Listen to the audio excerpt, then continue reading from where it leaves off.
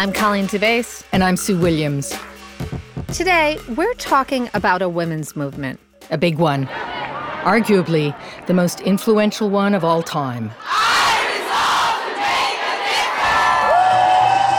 Activists, celebrities, ordinary women got involved. And they made a lot of powerful men really uncomfortable. And all this as a global pandemic raged. If you don't flatten that curve, the wave is a tsunami. So we could be talking about the Me Too movement here. Or the fall and incarceration of movie mogul Harvey Weinstein. The spread of coronavirus. But no, we're going to go back 100 years. Now you have heard of women's rights and how we try to reach new heights. In this special 3-part series, we will explore the battle for women's suffrage. This is 100 years of power from the Story Exchange. We're going to look to history to understand how far women have come and how far we still need to go. We begin in part 1 with this struggle to get the vote. It was as long, heartfelt, sometimes as bitter and divisive as any in our history. And amazingly enough, was finally won against the backdrop of the 1918 flu pandemic. Stick around. There's power in what you say, in what you say. Own your voice, don't be afraid. Don't be afraid. There's power in what you say, in what you say. Own your voice, don't be afraid. Don't be afraid. I remember how it felt the first time I ever voted. That's our producer, Victoria Flexner. It was the 2008 presidential election. I was living in Scotland at the time, so I had to vote by mail with a paper ballot. That's sometimes called an absentee or a mail-in ballot. And funnily enough, it looks like we might be voting that way this fall. But it was quite an emotional moment. I remember so distinctly sitting in my living room and filling in that circle and feeling powerful. Like I had power and a voice in this world. Victoria has a master's degree in history.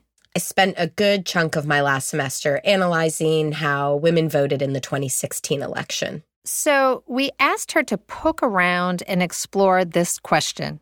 How did getting the vote in 1920 change women's ability to wield power in America? And here I'll jump in to say there might be times you feel super frustrated listening to this podcast, especially if you are a woman. Men were, at the very least, uncomfortable with women voting. That's Ellen DuBois. I taught for over 30 years at UCLA in the history department. She's retired now. Which is how I could write this nice book called Suffrage, Women's Long Battle for the Vote, published a minute before the coronavirus in 2020. So I called up Professor DuBois. Actually, I Zoomed with her. Here, I'll show you what life looks like outside here in California. Oh, wow. It's sunny, though. That's nice. Okay. But at least it looks like you have a garden. So I do. There. That's nice. Anyhow, when I began researching the history of the suffrage movement, I wanted to understand, first off, why men couldn't comprehend the concept of a woman voting. And you mean, setting aside the patriarchy, the simple notion of someone who might be their wife or their mother or daughter physically going to a polling site. Right. You know, we're used to voting in our pristine libraries and school rooms. It was a very different practice 150 years ago. I often say voting was a little bit actually like the Super Bowl, only worse. I mean, this was just a male day. You know, you did it in a saloon or a cigar shop or something like that. Yeah. And you did it with other men. And it was a lot of male bonding. It's very And interesting. it was just like going to the bar and getting drunk. Yeah, because it was an exclusively male activity. Right. And a sort of raucous, exclusively male activity. It never occurred to me that voting would have been so different. Yeah, you know, whenever you're studying the past, it really is important to try and set aside your sort of modern conceptions of how things work to be able to see an event in the context of its own time. So speaking of that, let's talk about where suffrage got its start, which anyone who has ever picked up a history book knows that it had something to do with the Seneca Falls Convention. Well, that's a perfect example. When we hear convention today, we think of superdomes and arenas filled with crowds and rousing speeches. This was a more subdued affair. It all began in 1848, one hot Sunday in July, in the town of Seneca Falls in upstate New York, as 7 women sat down to afternoon tea. Sitting around the table were Elizabeth Cady Stanton, A name you're probably familiar with. as well as Jane Hunt, Lucretia Mott, and 4 other friends. Stanton would later write that she poured out that day the torrent of my long accumulating discontent, with such vehemence and indignation that I stirred myself, as well as the rest of the party, to do and dare anything. Of course, what they dared to do was to organize a convention to discuss the state of women in America. The convention would take place in Seneca Falls' Wesleyan Chapel a few weeks later. They organized quickly. They really did, and about 300 people showed up, including some pretty big names like Frederick Douglass, The abolitionist who was born into slavery but became a famous activist and orator. But suffrage, or getting the right to vote, was not initially the main goal of Seneca Falls. So how did it become the issue? Now, this is such an important part of the story.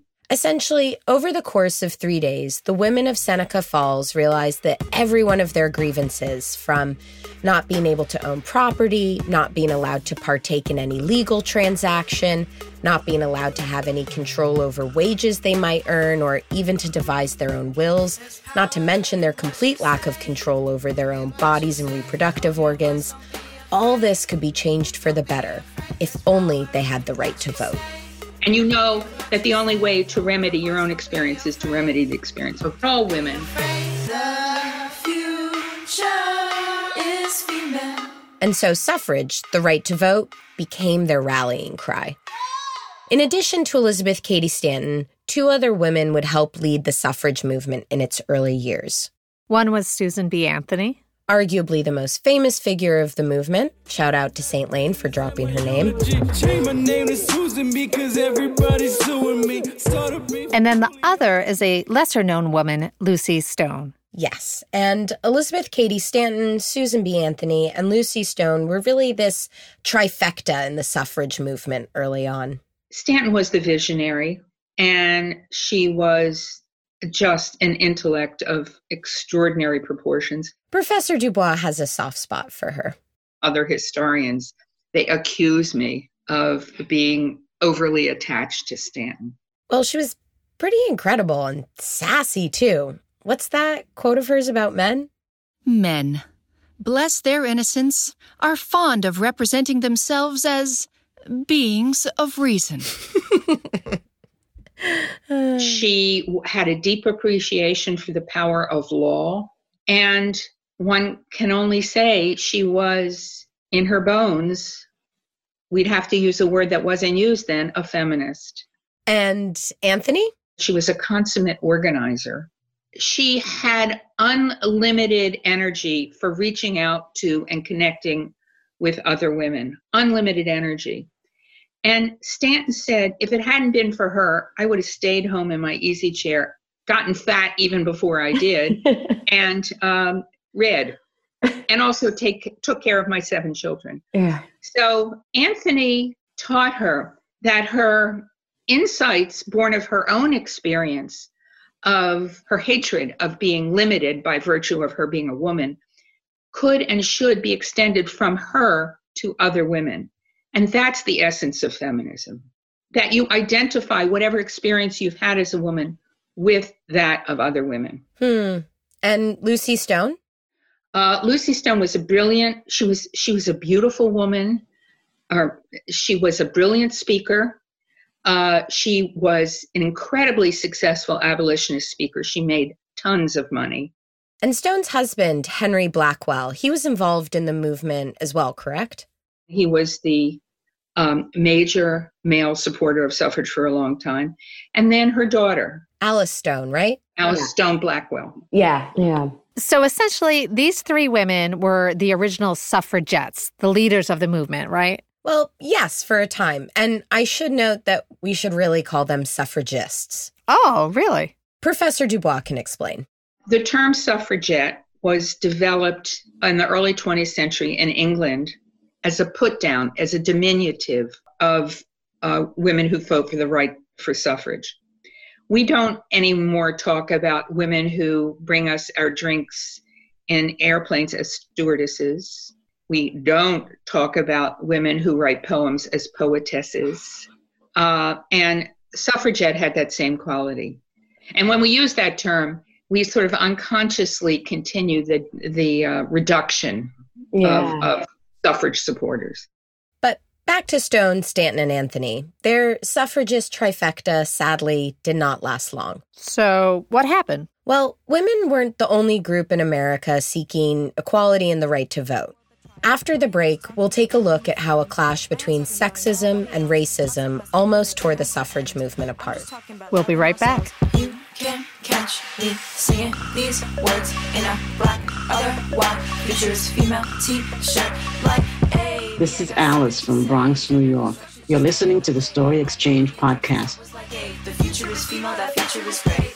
I voted for the first time in 1946, the year I graduated from high school. I felt very excited about voting and also such tremendous privilege. I still feel that way. I love it when you get those little stickers that say, I voted. The future is female. This is 100 Years of Power from the Story Exchange. There's power in what you say, in what you say. Own your voice, don't be afraid. Don't be afraid. Welcome back. I'm Colleen DuBois, talking with producer Victoria Flexner about the complicated story of women's suffrage. Complicated and dramatic, too. Yeah, which makes me think, does Hollywood know about this? Well, the closest big screen version we have is the 2015 film Suffragette, although that's really about the UK suffrage movement. Here's a clip from the trailer. For women, we've been ridiculed, battered, and ignored. That, of course, is Meryl Streep. So perfect. Playing Emmeline Pankhurst. Sort of the British Susan B. Anthony. Which is a good segue here. So, just as the women suffragists in the U.S. have formed this powerful group in the mid-1800s, things are about to get pretty dark. Right, because suffrage isn't, by any measure, the biggest thing going on. The Civil War was being fought. And that would lead to a surprising and bitter break amongst Lucy Stone, Elizabeth Cady Stanton, and Susan B. Anthony. Because just as no one political group is completely aligned on every single issue today, neither were these women back then. And differences of opinion ultimately drove them apart, mainly the arguments surrounding whether to support the passage of the 15th Amendment. And remind us what exactly the 15th Amendment did.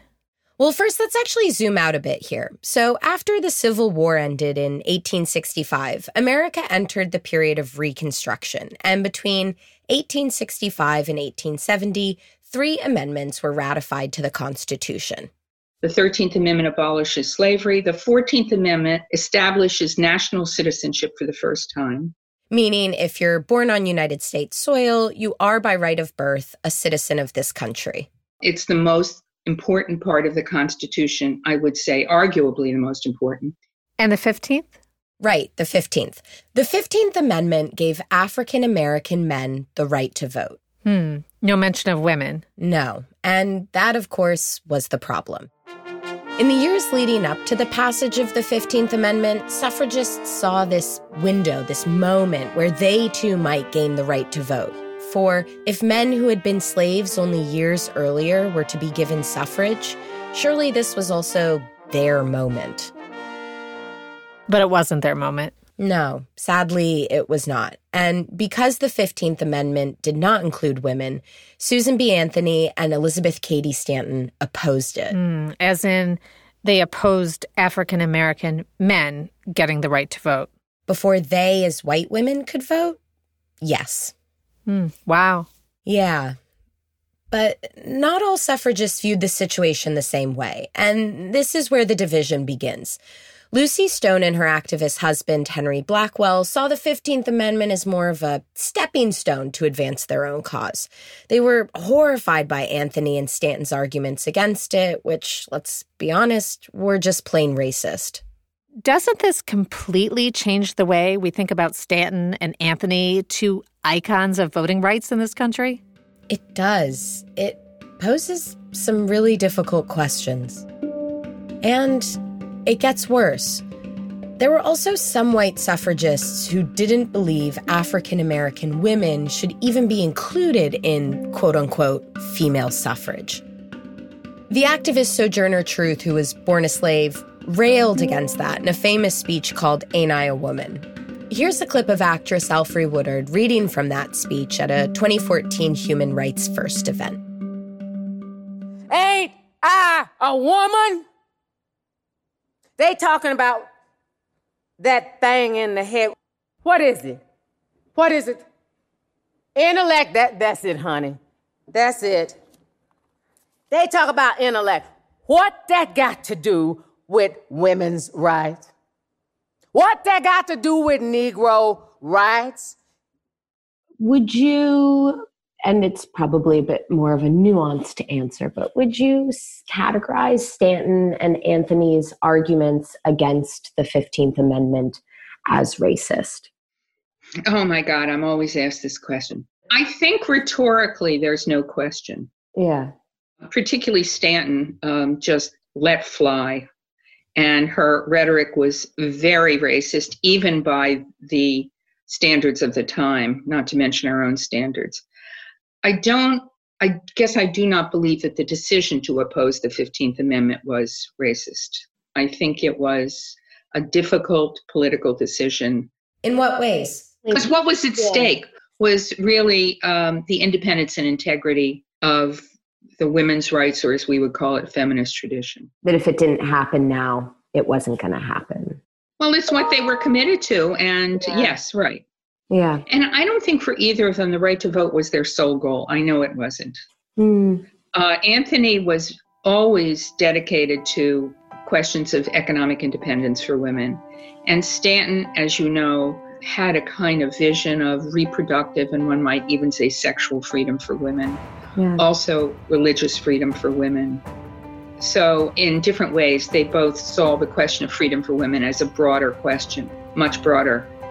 They understood that the right to vote was crucial to everything, but it was not the lone dimension of freedom for women. The damage had been done, though. We actually have a clip here from the early 1970s of the famous suffragist Alice Paul recalling racism in the movement all those years ago. That it was likely supported by the white women. Yeah. What they worried about was being personally associated in any way with these colored women. It was that ground they left us. They never finally left, but that they threatened to leave.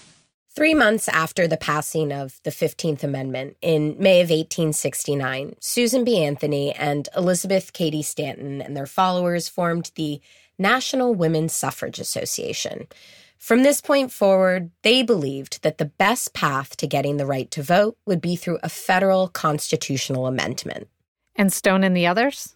Well, then in November of that same year, Stone and Blackwell actually began a rival faction, the American Women's Suffrage Association, with the belief that it would be easier to obtain the right to vote through state-by-state campaigns.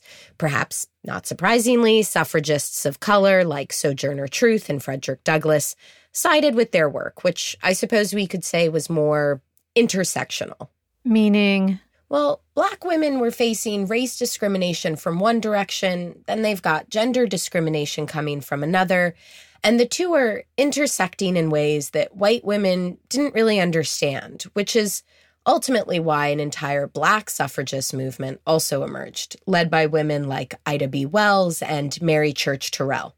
Right. Why would we assume that all women from different races, religions, socioeconomic backgrounds will approach women's issues from the same perspective? Yeah, all we have to do is look to modern politics in this country to see that not all women agree on everything. Yeah, like how 47% of white women voted for Donald Trump. Exactly. And even the movement which emerged in response to his election, the Women's March, is now divided into different factions. There have been accusations of anti-Semitism against leaders within the movement. Here's CBS News. Now, the sense of this unity that was created by the march in 2017 is now being tested as Jewish women and other diverse groups of people debate whether they should even come out for Saturday's march. And accusations of racism. We will not allow hate, anti-Semitism, anti-Black racism, xenophobia, Islamophobia in our movement. This is what democracy looks like. Quite simply, division within seemingly united political movements is nothing new. Susan B. Anthony herself said after the suffrage movement split into two that division is a healthy sign. These independent and separate movements show that we are alive. Do you think that these divisions in the suffrage movement hindered its advance? I think what slowed suffrage down was the political environment in the last quarter of the 19th century, or until the 1890s. Very conservative. It's reactionary. When we started to go through the Trump years, I thought of this. The country had done the incredible thing of abolish slavery, getting rid of the largest category of property wealth in the country and enfranchising people who had just been slaves.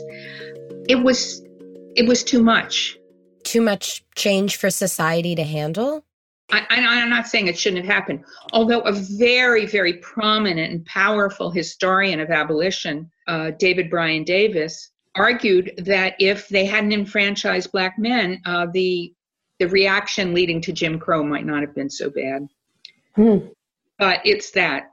And then, by that time, Stanton has moved on and Anthony is begun to be superseded by younger women, her protégés. And they have a very different attitude. They didn't grow up in the anti-slavery environment. And really, the thing to say is that suffrage only gets its chance in the next period of progressive politics, which are what we call the progressive era. So between the Reconstruction years and the progressive era, chances for national political gains are non-existent. We'll be back after a short break. Like, hey, me, I got something to say. Gender construction just get in the way. I've been playing drums since I was like 8. The future is female, that future is great.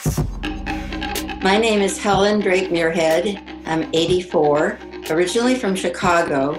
My great-aunt, Marion Drake, ran for office in Chicago in 1914. She was the first president of the Cook County Suffrage Alliance.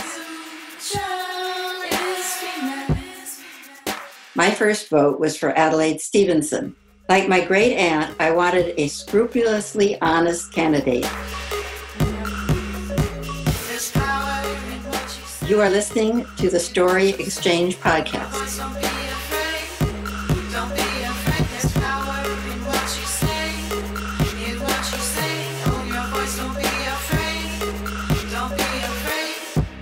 Welcome back. Now, here's something people probably don't know. As we talk about women's battle to get the vote, in some states, decades before 1920, women could actually vote. Wait, what? Yeah, I know. I was pretty shocked to learn this as well. So where could women vote? Well, Wyoming actually gave women the vote way back in 1869, then Colorado 26 years later in 1895. Then a whole bunch of Western states followed suit all before 1914. Idaho, Utah, Washington, California, Arizona, Kansas, Oregon, Illinois, Alaska, and finally Montana and Nevada. It's funny, as we always think of the battle for suffrage as being this very East Coast thing. Maybe it's because Seneca Falls is so ingrained into the narrative. Totally. But actually, the East Coast was way behind the West on this one. Why was that? I think it's because the political situation out west was just very different from the east. Life out there was newer, freer. Perhaps it was an attempt to attract more women to move out west, and also the political parties there weren't as rigid and entrenched in corruption as those back east. But I decided to double-check all this with Professor DuBois. That's what I would say. Yeah. That's what I would say. If we go up to about 1914, something like 4 million women have the right to vote because of actions of their states. But it wasn't exactly smooth sailing getting suffrage passed in Western states either. So in your book, you write about the California constitutional amendment to implement universal female suffrage and how it was defeated by a margin of 55 to 45 in 1896. And you then provide this really powerful description of the night that they lost. This is the part that I found infuriating. Infuriating and heartbreaking. That night, Anthony went down the street, peering into the windows of the rough little booths where the judges and clerks of the election were counting votes. The room was black with tobacco smoke, and in one they saw a man fall off his chair, too drunk to finish the count. They listened to the oaths and jeers as the votes were announced against the suffrage amendment to which they had given almost their lives. Then in the darkness, they crept silently home, mournfully realizing that women must wait for another and better generation of men to give them the longed-for freedom. It's such a powerful scene, and I think that one that probably resonates for any, female who's been politically active in any sense in her life. But I think it's easy for us now to kind of look back and see the suffrage movement as a success because eventually women did get the right to vote. But what do you think that this moment specifically kind of symbolizes in the many decades-long struggle for women to get the right to vote? Nevertheless, they persisted. Okay? Nice. It's amazing. I mean, Anthony's already 76 years old. Anthony's been fighting for suffrage for most of her life. I can only imagine those losses must have gotten tougher and tougher over time. Well, it wasn't just men they had to convince. Why do you think some women were against suffrage? Who were these American women who didn't want the right to vote? Okay, I would give two answers to that. I give three, I guess. One is, there was nothing inherent in being a woman that made you recognize the importance of this. You had to be organized. You had to be taught. If you want to know why women have become a more powerful phenomenon in American politics since 1980, particularly in the Democratic side of things, all you have to look to is the fact that there's a feminist movement that's teaching them that. Actually, I'm going to read you a quote here from Frederick Douglass. This is towards the end of his life, and he's remembering the role he played in supporting women's suffrage at Seneca Falls. Remember, Frederick Douglass attended the Seneca Falls Convention in 1848. He was the only African-American man to attend. Okay, so here's what he says. So I think it's 1888. I've been thinking more or less of this scene presented 40 years ago in the Little Methodist Church at Seneca Falls, the manger of which this organized suffrage movement was born. It was a very small thing then. It was not then big enough to be abused or loud enough to make itself heard outside, and only a few of those who saw it had any notion that the little thing would live. I have been thinking, too, of the strong conviction, the noble courage, the sublime faith in God and man it required at that time to set this suffrage ball in motion. And here's the sentence that I want to read to you. War, temperance, and slavery are undisguised palpable evils. The best feelings of human nature revolt with them. But no such advantage was found in the beginning of the cause of suffrage for women. On the contrary, everything in her condition was supposed to be lovely, just as it should be. She had no rights denied, no wrongs to redress. She herself had no suspicion but that all was going well with her. She floated along on the tide of life, as her mother and grandmother had done before her, as in a dream of paradise. Her wrongs, if she had any, were too occult to be seen and too light to be felt. It required a daring voice and a determined hand to wake her from this delightful dream and call the nation to account for the rights and opportunities of which it was depriving her. I think what Professor DuBois is getting at, or rather what Frederick Douglas is getting at is that convincing the majority of America that women deserved the right to vote was an enormous undertaking. It meant Americans had to reevaluate their notions of equality, human rights, and perhaps even the very definition of what it means to be a human being in this world. Since time immemorial, the notion of inequality between the sexes has been so established and regimented in every facet of life, from religious teachings to marriage to education to law to medicine to who could perform which tasks, jobs, and positions, that to begin to suggest that the sexes were somehow equal was to challenge every aspect of existence as people had known it. This is change that burns slowly over years and decades and generations. A generation born before universal voting rights existed will have to be convinced that this is a right that should belong to all members of society. Just as a younger generation born today into an America where gay marriage is legal will view any past restrictions as regressive.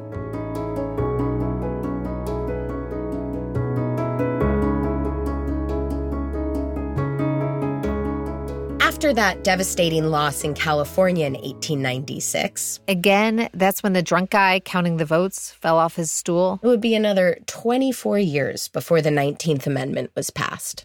24 more years of grueling, door-to-door grassroots activism to win the right to vote. Neither Susan B. Anthony nor Lucy Stone nor Elizabeth Cady Stanton would be alive to see the day that universal female suffrage was finally passed. After having dedicated their lives to it. I know. Though they did all live to see some old wounds repaired. Around 1890, the two factions of the suffrage movement actually made a kind of a truce.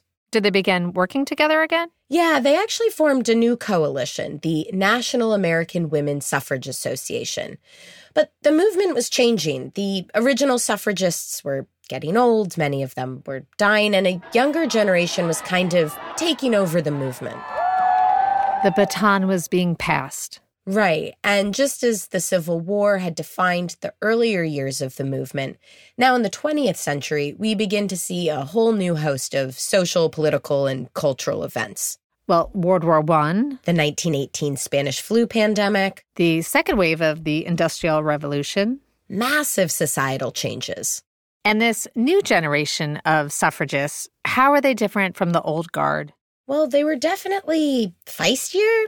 They understood how to manipulate the media more, how to create scenes, and get attention to their cause.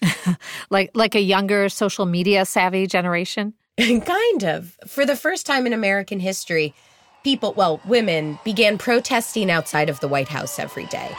The movement reached a kind of crescendo during Woodrow Wilson's administration. And he was president from 1913 to 1921. They made huge banners directed towards Wilson that said things like, "Mr. President, how long must women wait for liberty?" And did the protests work? Well, they certainly got the president's attention. He became very irritated about all this. That's Jessie Haver Butler speaking, along with Ernestine Hara Kettler. They were young suffragists at the time who protested outside the White House. There was a law at that time that they could not picket at the White House, in front of the White House. This is from a California State University oral history project they contributed to in the 1970s.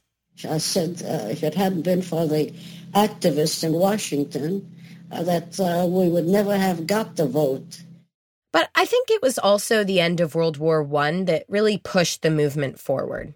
In what ways? After President Wilson delivered his famous 14-point speech in January of 1918, the very next day he summoned a group of House Democrats to the White House to ask them to vote for a federal constitutional women's suffrage amendment. What changed? Well, America had taken on this new role after World War I, at least from Wilson's perspective. The country was going to lead the world to democracy. So the U.S.'s position on the world stage had changed. Precisely. And how does it look if this country that's leading the world to democracy doesn't even allow half its population to vote? Yeah, it's not really a good look, is it? No, it really isn't. And listen, whether or not Wilson really truly believed in women's suffrage, he still gave a rather rousing speech to the Senate chambers the day that they took to the floor to vote in 1918.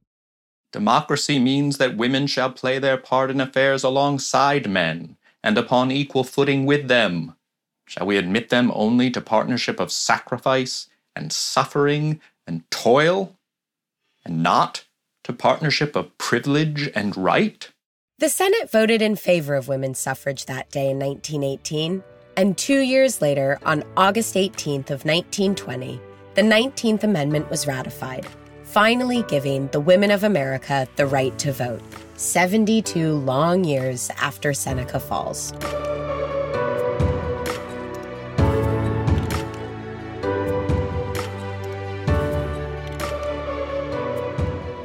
You know, when we started this project, I knew there were going to be parallels between then and now, but I just didn't realize how many parallels there were going to be. I didn't either. I certainly didn't think that we'd also be dealing with a global pandemic. Right.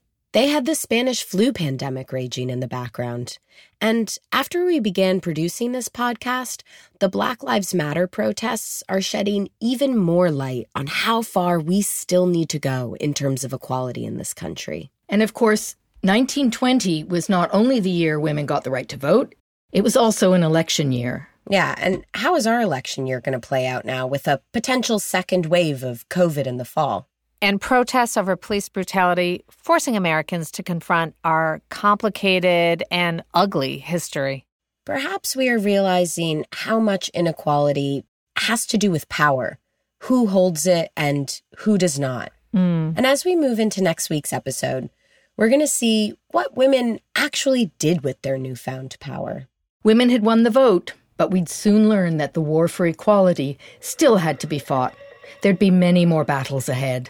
Join us next week for part 2 of 100 Years of Power as we look at the slow burn to create the laws that would improve women's lives. I heard Amy Poehler speak at the White House. Her words hit me hard like a light bulb. Fictitious depictions of girls must die out. If we want to live in a world that triumphs, I am just talking about loving the femme.